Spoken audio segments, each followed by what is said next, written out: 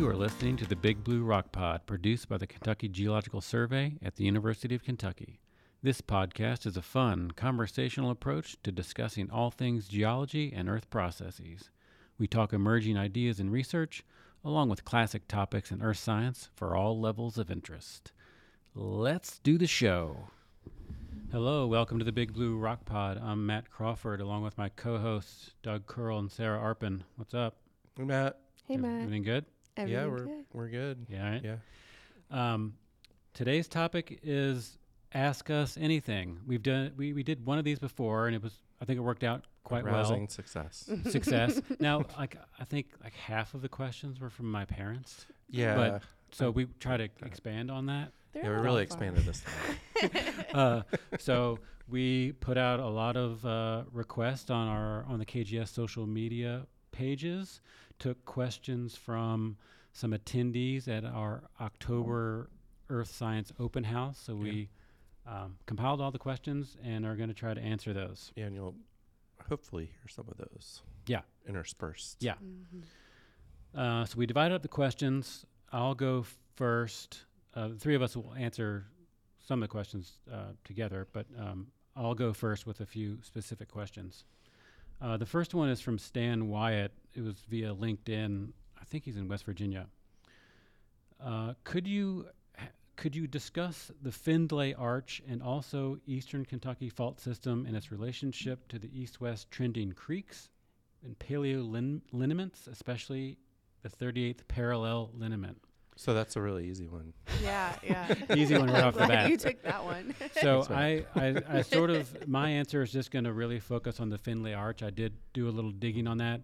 I think the Eastern Kentucky fault system, we're going to have to table and maybe talk about at Fault a systems subsequent or episode, which I Yeah. think would be cool. Yeah. I think we've kind of talked about that as an idea for an episode. Yeah. Yeah. Okay. So the Findlay Arch, I never heard of this. In the literature, the Findlay Arch is a mineral district in north central Ohio. It's a cluster of non-economic carbonate-hosted mineral occurrences.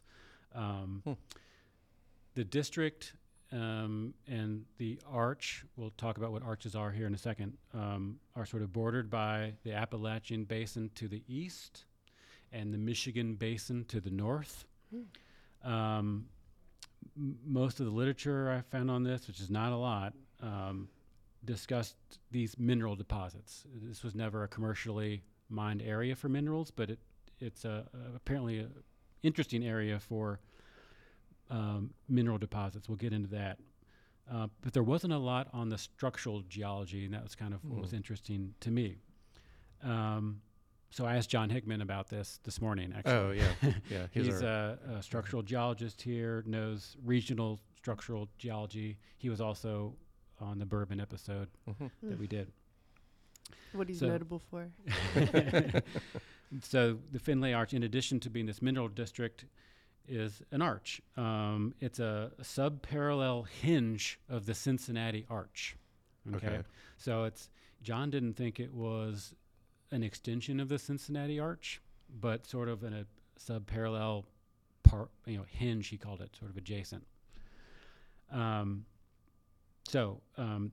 Arches. So arches are structural highs, right? We're not talking about rock arches in Red River Gorge or the St. Louis Arch. These are regional structural features. You can kind of think of them as slight bulges in the crust. Yeah, that's where the crust is bulged up and Large folded. scale. Large scale. So Covers very large, multiple states. yes, exactly. Yeah. So there's no real topographic expression. The expression is regional, and you'd see it in the subsurface over a broad area. So those are the arches we're talking about. And the Findlay Arch is sort of this hinge off of the Cincinnati Arch, which runs from Nashville up through Kentucky and into Ohio. Is that right? I thought the Nashville Arch dome was different. Oh, okay. But it's a similar type of structure. But yeah, I think it runs up into Ohio. And in Kentucky, on the geologic map, it makes the geologic map look like a big horseshoe. Yeah. Because it's the structural high, the Cincinnati Arches that brought up brings up the rocks, and those rocks that are brought up are eroded, and it exposes the oldest rocks, and that's why the oldest rocks in Kentucky exposed at the surface are in central Kentucky, and then as you go out from central Kentucky, they get younger because it's this arch feature. So in a sense, there is a little bit of topography that happens because of the rocks. So the knobs are kind of the edge of the bluegrass of, these shales that a little bit more resistant than the limestone. So it creates these knobs, and then you get into the Pennsylvanian, which are younger sandstones and things like that. But that's the effect of the arch, is exposing the oldest rocks in the center of the state. Yes, and off of the limbs of the arch are basins. So the Appalachian Basin, the Illinois Basin, those rocks gently dip away from the arch and have thick deposits of sedimentary rocks. And so these are stable, geologically speaking, stable environments, mostly flatline carbonates in the Cincinnati Arch and up in Ohio in the Findlay Arch, with basins dipping off of the arch. And that's, I think, structurally is what's unique about the Findlay Arch. Is it's almost like a monocline, I think. And so the dip toward the east, toward the Appalachian Basin, is quite significant. Like your structural contours are really bunched up right there east of the Findlay Arch in Ohio. And I think there's some significant oil and gas production in northeastern Ohio in that basin, adjacent to the Findlay Arch. So you've got these like complex tectonics and crustal stresses, fault control that make these regional structural features, these arches. Then you've got like diagenesis, groundwater flow, stratigraphy through the carbonates, and all of that. That's a very broad group of things, but all of that stuff does play a role in extensive mineral deposits that you find in the Findlay Arch rocks. So extensive deposits of sulfide minerals in porous carbonate rocks, and it's mainly celestine, a strontium sulfate that you find in carbonates up there, which is pretty cool. Large, abundant crystals were described from here as early as 1820. Apparently, like world-class celestine, even some fluorite, sphalerite, galena, marcasite, pyrite, and other associated minerals. So people were finding these in caves, quarries, any openings, and it's is blue, that isn't celestine? it? Yeah. It's a blue Kind of mineral. bluish. Cool. It's really pretty. Oh, did you know about it? I've seen it in Carlsbad. There's some, but formed differently, I believe. Because there's a lot of sulfur. Exactly. I remember that. Yeah. So, yay! I'm getting through to people. So the principal host rocks are these like vuggy limestones and dolostones. The range, like I said, from Middle Silurian to Middle Devonian. The area's never been mined for minerals, so no economically viable They're just areas. Pretty. Yeah, it's just So it's big it's for kind of a cool collectors, I guess. That's I think there was some collecting so back maybe in the it's day. known amongst the collectors. As Yeah. being, Yeah. Nice. place to go. Don't know if anyone's collecting up there now, but yeah, I think it was for sure. Yeah. What else? I didn't find a lot. Like I found one paper in Economic Geology Journal from 1994 by Ernest Carlson that talked a lot about fluid flow and mineralization. But I didn't find a lot. So that's cool. the Findlay Arch. Yeah. It's on some old maps. Yeah, that's neat. Good question there. But like I said, I think we'll get to talking about maybe near surface Eastern Kentucky faults in a separate episode. That'd be super that'd be fun. great. Okay. Yeah. Next question. It's from Chelsea Ballard from Tucson, Arizona. Oh, wow. Yeah. Oh. I know Chelsea. Hi, Chelsea. Yeah. All right. Friends Cool. and family. Also a caver. Did she ask a question on the other one? I think that was Christian DeSalle that Oh, I also okay. know. Neither wow. of these people told me they were sending questions. I just happened to know that. Cool. Well, Arizona's far away, so I'll just take that as like Woo-woo. we No, have it's a listeners win. all over the place. Yeah. no, that's good. She's from Kentucky, which Okay. is great. She But asked, she still hangs with us. can you do an episode on Kyrock asphalt or any of the natural asphalt in the Western Kentucky coal field? This resource is no longer mined, but a great part of the geology and history of Kentucky. You're gonna have to take that one, Matt. I'm going to take Yeah. Based on your research. Well, and when I first started digging into the answer here, I was like, this has escaped us as a topic to do for a whole episode. I think we could. I'm going to do my best for an answer here, but I think we could make this a cool episode, and I know who the guest could be. I'll mention that in a minute. Anyway, Kentucky rock asphalt, commonly known as Kyrock, is a coarse-grained sandstone infused with bitumen. So bitumen is a variety of hydrocarbon, has a consistency of warm tar. So picture a semi-solid petroleum type of liquid. I've seen these in outcrop. It's really weird because it looks like somebody splattered, asphalt against a piece of limestone or something. Yep. And you Like think it's from a road. out. Yeah, you think it's from like road construction, but it's actually oozing out of the rock. The bitumen content varies from trace amounts up to complete saturation of some beds. This is also called rock asphalt, black rock, asphaltic sandstone, and tar sands. But really, we're talking about silica sandstones with some amount of saturated oil bitumen, right, to make a kind of a bituminous sandstone. Kyrock occurs in Edmondson, Grayson, Hardin, Breckenridge, Logan, and Warren counties in western Kentucky. So in more places than I thought, in the coal field or on the edge of the coal field. Deposits are in lower Pennsylvania sandstones, Big Clifty sandstone, Hardinsburg sandstone, Caseyville Formation, Bee Spring sandstone, and a Kyrock member of the Caseyville. Mapped units, so all those units I just listed, those range on the geologic maps, range from 2.5 to 4.7 meters thick. So we're not very thick, super thick beds of sandstone.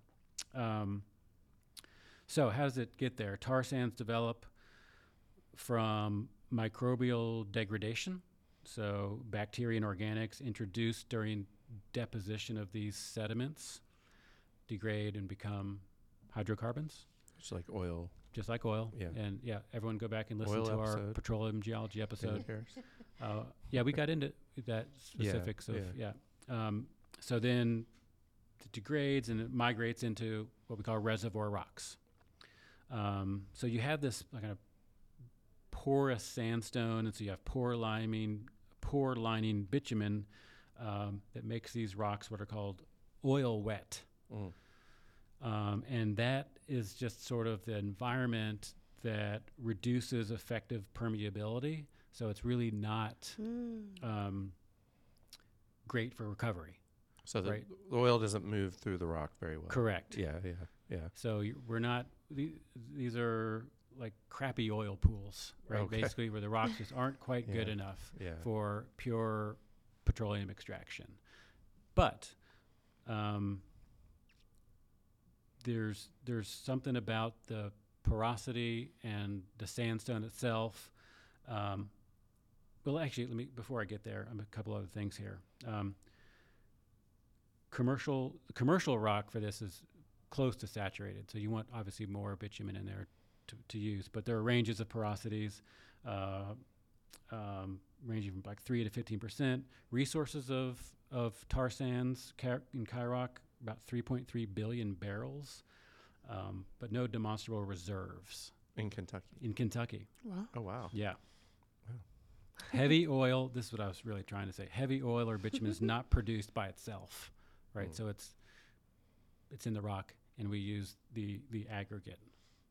Okay, so we use the aggregate to make roads? Correct. Okay, like asphalt roads. Yes. And the stickiness helps. Yes. So that's exactly right. So it's the stickiness, but it's the angularity of the type of sandstone and the sand grains that make it like perfect for asphalt. You can lay it down and repair it without extensive heating. It doesn't roll or buckle in hot weather. It's skid resistant, so it's like naturally ready to go, whereas like other places, You have to make it, or you have whatever. to do some other things to it that it's expensive to get good quality asphalt. So that leads to some more tidbits about sort of the commercial side of that. Kentucky rock asphalt, known as Kyrock, is one of the first asphalt road building materials used in America. Oh wow! Yeah. From Kentucky. Yeah. Primarily used in road Is that construction. why all roads are paved? Road construction surfacing from 1889 to 1957. Oh wow! Right. So there was a company called Kyrock. Yeah. Kyrock Asphalt Company was the world's largest producer of natural rock asphalt from 1920 until it closed in 1957. Edmonson County was a leading producer during that time. The material qualifies as a Class A polish resistant aggregate, which is the most expensive material in asphalt mix. So it's like that's kind of it's like ready to go quality. There's a historical marker in Edmonson County about Kyrock. The first president, Henry St. George Carmichael, what a name, was the first president of Kyrock from 1921 to 1949. This town of Kyrock had 2,000 people. There were hotels, a church, hospital, theater, post office. It was this bustling community for a while. Schools, water systems. It was an incorporated town. Peak industry was 1923 to 1931, producing 300,000 tons of rock asphalt. Shipped by boat first until they got the paving down. Right. Shipped by boat along the Nolan and Green Rivers, all over the place. There by the yeah. park, isn't it? Yes. Yeah. Okay. Yeah. So this wasn't just like shipped around Kentucky. Not a small operation. This went all over the world, Huh. which is kind of amazing. So it ended in 57. Does that coincide with like Eisenhower's interstate system and stuff? Like there's It'd be around the same time. good question. I guess, Right. Yeah. Because there's the yeah. quarry in Louisville that was used for the limestone rock that paved the interstate. Oh, really? So like I wonder Yeah. if they went from like one to the other when I don't know. Yeah. Interesting. Yeah. I had no idea. Yeah, super cool. It's very cool. I mean, it went up north, Illinois, Michigan. I think it went out of the country, you know. So The materials. the material. That were mined. Yeah. Yeah. That was mined in Kentucky. So they mined or quarried, or do you know if it I was believe it's all surface. like surface mining? Surface mining, quarries, yeah. Yeah. Wow. So last here, a couple of super fun tidbits. The first asphalt road constructed in the United States was in Santa Cruz, California in 1868. That's not, of course, related to Kyrock, but that was the first asphalt road that was ever here in the U.S. In the U.S. 1868. Kyrock material was the first ever material laid. Now, I maybe need to confirm this. First ever material laid for the Indianapolis Motor Speedway, which is the host they're running of the Indianapolis 500. Which Matt knows nothing. I'm a big fan. My dad would be proud that I'm presenting this factoid on the show. So this all led up to this. Right. Really, that's the thing I wanted to say the most. 500. But that's super cool. That's all I got on Kyrock. I think we could do a deeper dive on it, perhaps. Tar sands episode would be, because I always thought about this as being a potential resource, which is one reason I think we study it, because it's big in Canada. You know, there are large oil deposits or tar sands that they mine and produce from. So, Rick Bowersox is a petroleum geologist here at the Kentucky Geological Survey.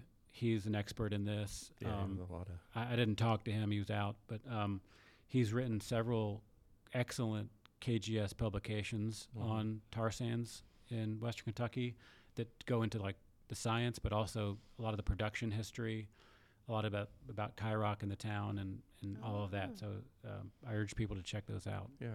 I mean, it's kind of funny. Next to near the Earl, where our core is stored, there's the Asphalt Institute that I see every time I drive in there. I'm kind of wondering if there's some connection on our extensive history of asphalt. Because I always wondered why that Right. was there. Right. It's a good point. But anyway, I had one more connection as well. Yeah. Being where it was, I've driven through Kyrock. I know I can't like place it right in my head right now, but yeah, it's right by Mammoth Cave. And Carmichael, who you mentioned, there's a Oh, yeah. Carmichael entrance to Mammoth Cave that's man-made. Oh. That would be probably around that time. You said 20s Same to dude, you think? something. you know he did it. Yeah, I'm so, there's some connection there too, I'm Yeah. sure. And Chelsea Henry- used to work at Mammoth Cave, so I'm sure she would be Yeah. well aware of it. Henry St. George Carmichael. Yeah. Yeah. That's- Quite a name. Sounds It's- wealthy. You can have your own entrance to Yeah. Mammoth Cave Well, with that name. someday. Yeah. All right. Okay. All right. Next question. That's I think good. we can all chime in on. Is from Corey Black Eagle in Lexington. Mhm. We know Corey. Yep. Mhm. Yep. His question is a two-parter. What area of geology are you paid to do, and what part of geology do you love to do on your own? If they are different, what do you get out of each?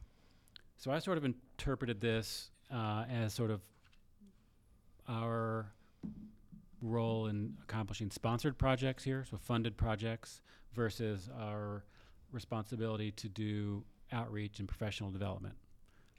For example, much of my salary goes to a FEMA-funded project I'm working on right now. This is a grant I submitted for and was awarded, right? So FEMA's providing us money to do work. We're doing landslide susceptibility and risk in Eastern Kentucky. So that's what I have to do. I've got deliverables. We're making some maps. We're writing a report. We're disseminating data to some particular counties. Doug, you all have been on sponsored projects, right? Yeah. Mhm. You know, there's requirements there. All sponsored projects, funded projects are different, but generally that's like what we're paid to do, Mm-hmm. partly.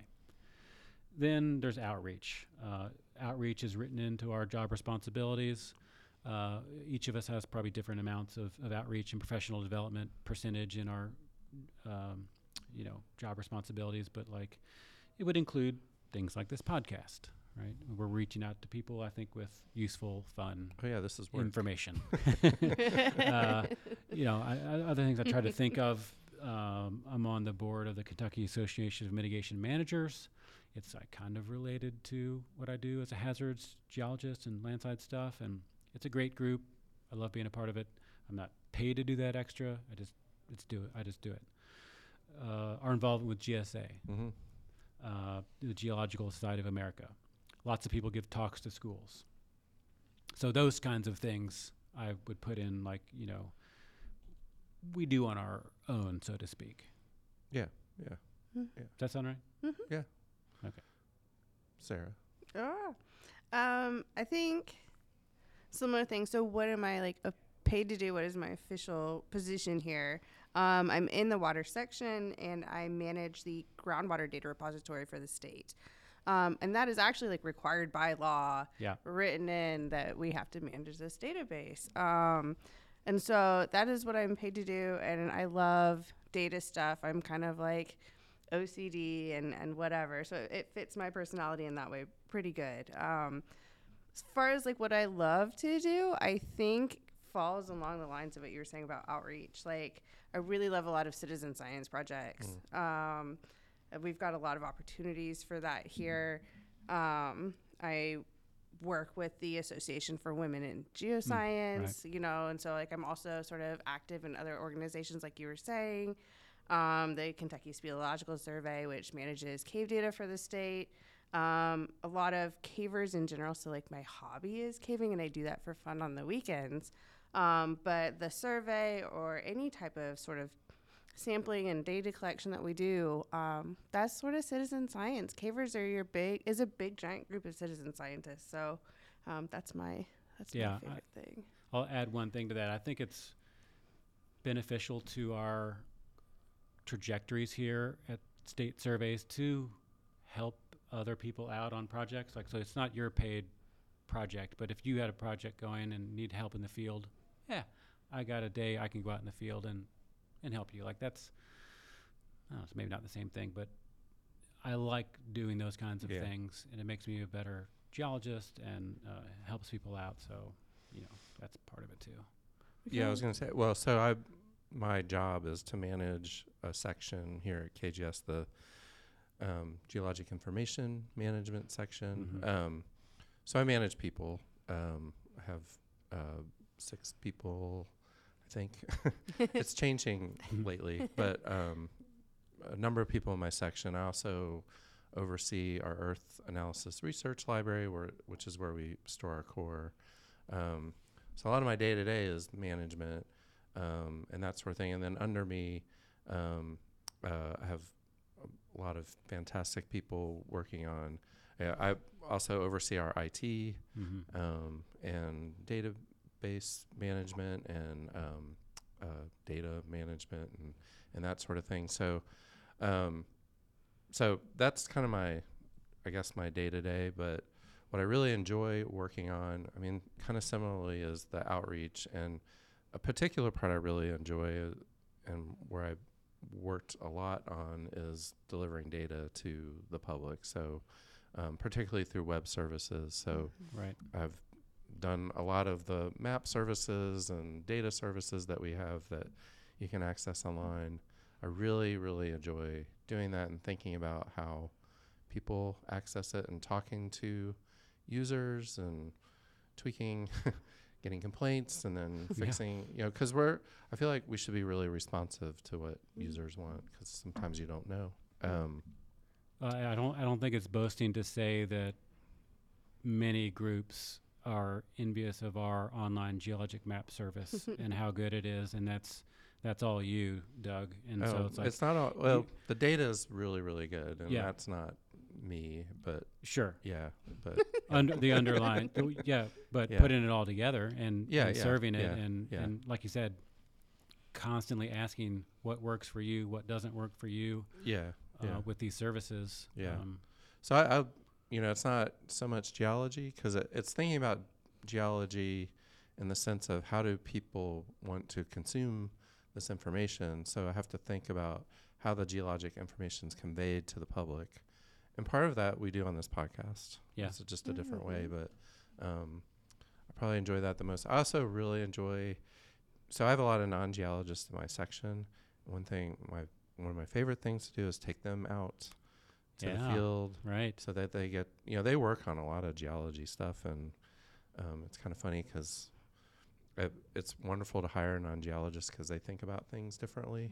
But it's nice to show them this is what rocks are in the field and what we do, and so that's another part that I. Yeah, that's great. Plus, I never get to go outside, so it's time to do that. But you do have the best field trips. They are good field trips. Maybe the only Good field trips. Sarah's an honorary member of this. Yeah. All right, let's rapid fire through a few more questions here. Doug, these next 2 are for you.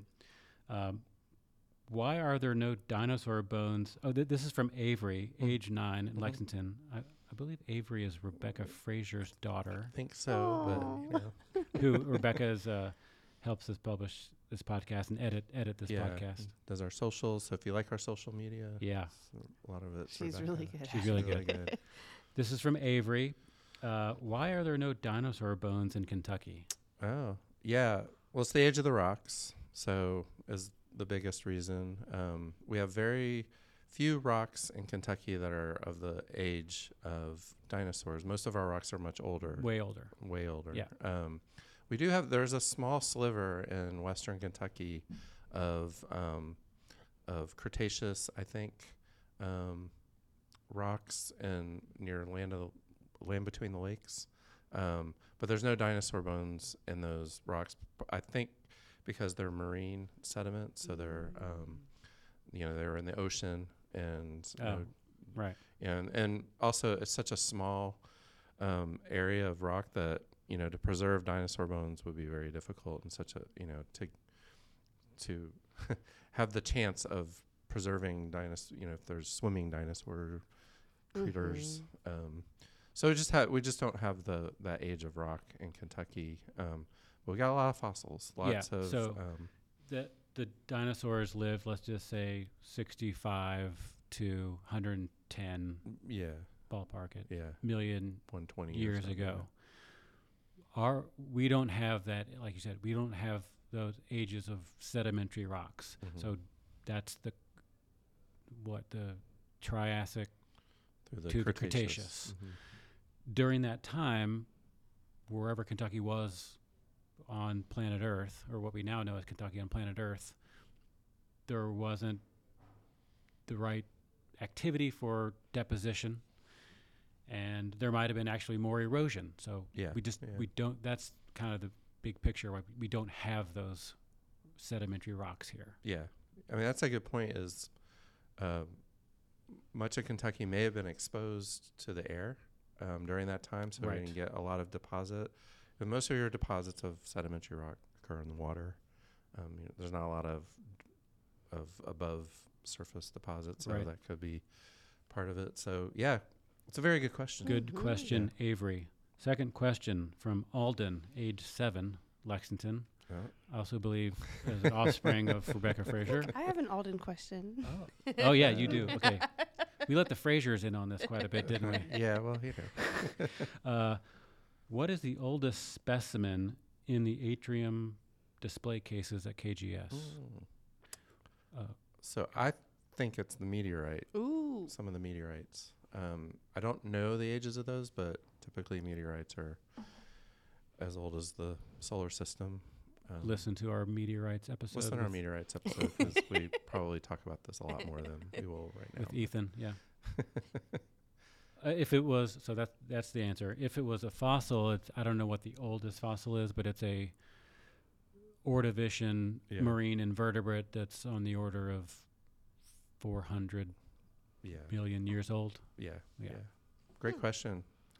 Because, it's meteorite. Good questions. Good answer. Alden. Thank you. Sarah, Yes. this is also from Alden, age 7 in Lexington. Is quicksand real?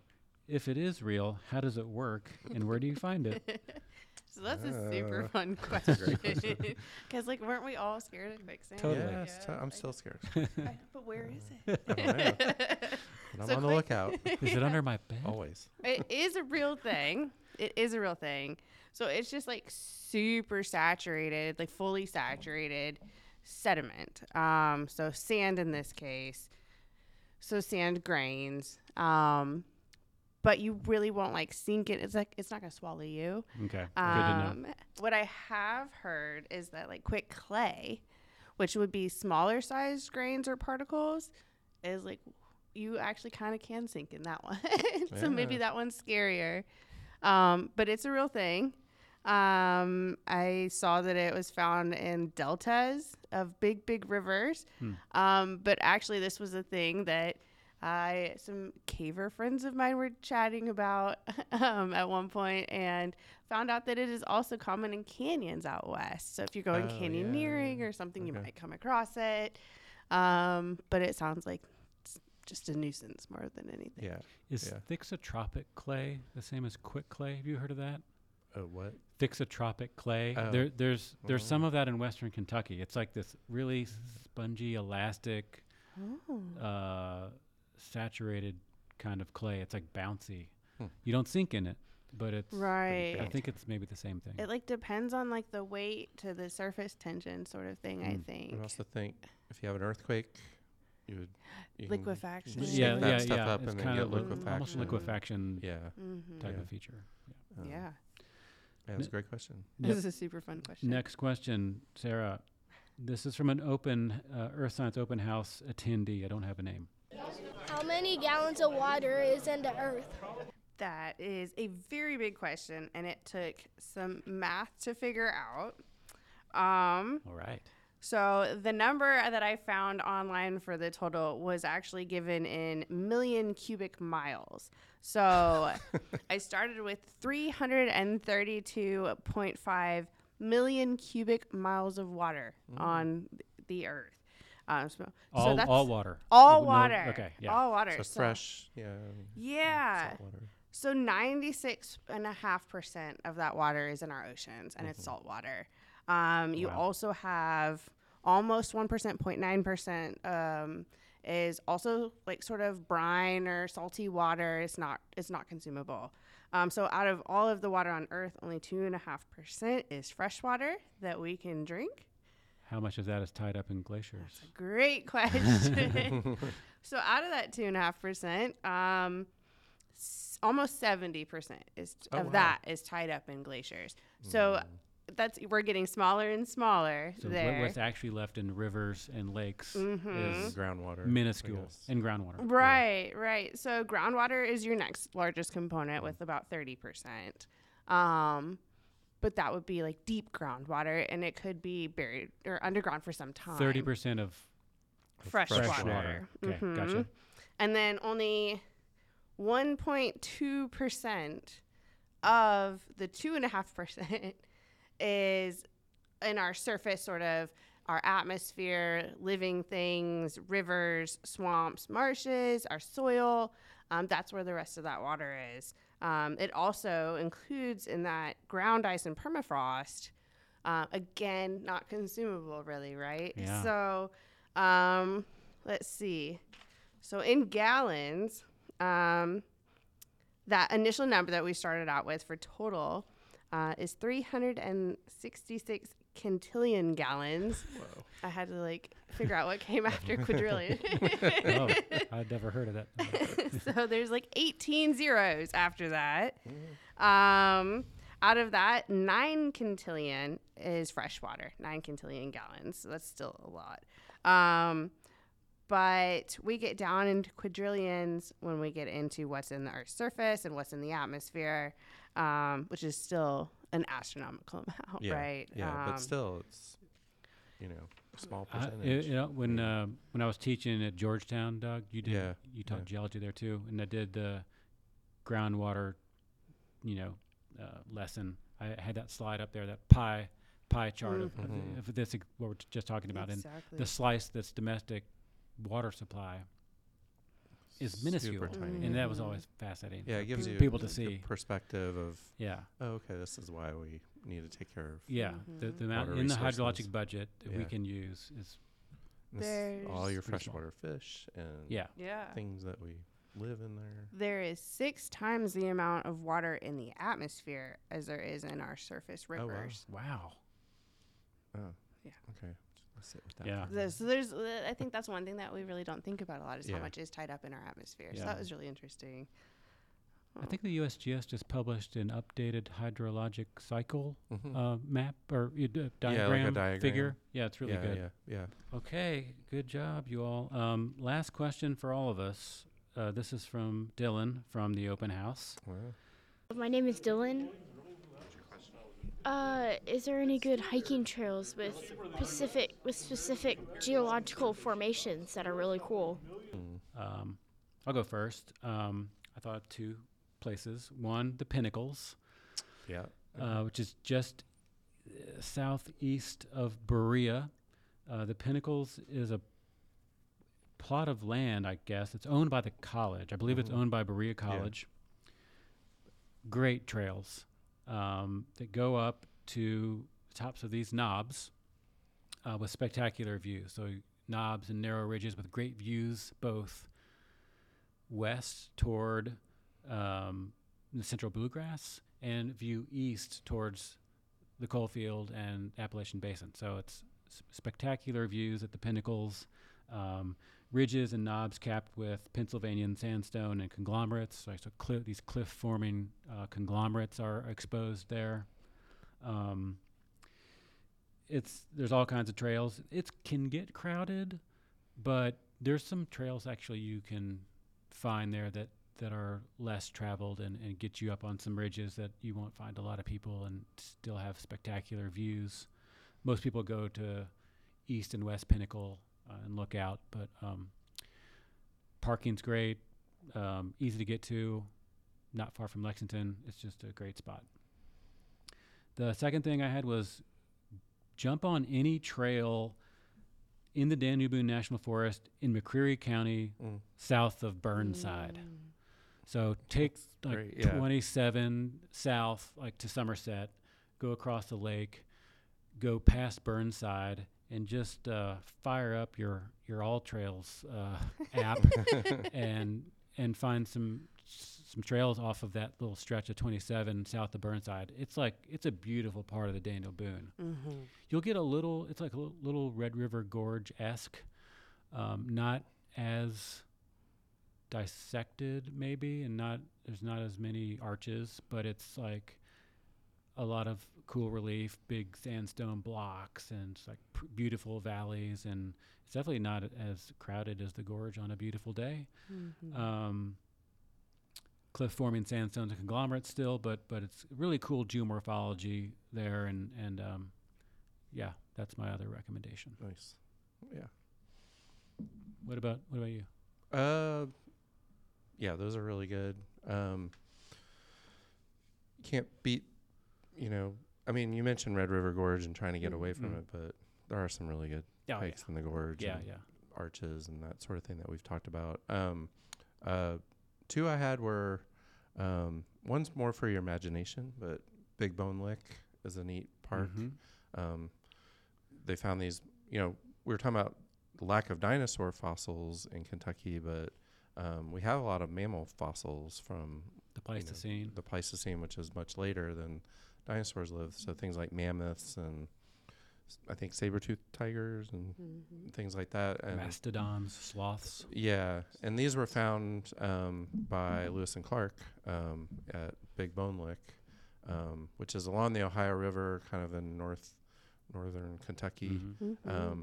It's a really neat park, and they have a really nice museum and the plastic animals outside. Yeah, so it recreates Yeah, it recreates Pleistocene mammals. Yeah. They're big plastic things, and they're like in the salt bogs, like drowning. Yeah, I think they It's a probably good got depiction of a salt lick, though, because you're like, what is that? yeah, like what a salt. And then later on, it was important for buffalo. It's a state park, right? It's a state Yeah, park. it's It's a great little Yeah. park, and we actually have a story map about Oh. Northern Bone Lick. Kentucky. Yeah, and Northern Kentucky, but and Big Bone Lick's included in that. So I like that one. And it's not highly visited. It's Right. Actually, that was probably a little bit of quicksand going on there. Right, Oh, exactly. yes, Exactly. yes. In the It bogs. is real. And that's why the bones are there. They Yeah. sunk. The other one is it's just a really neat park, but it's far away from Lexington. Breaks Park. Oh, that is such a neat Breaks park. Interstate? Breaks Interstate Park, which is a shared park between Kentucky and Virginia, way in eastern Kentucky. Yeah. And it is very cool. It's got a big gorge, and it's really pretty, and it's a nice getaway. Good camping. Good camping. There's a bunch in that cabins area and stuff. that's really nice. Yeah.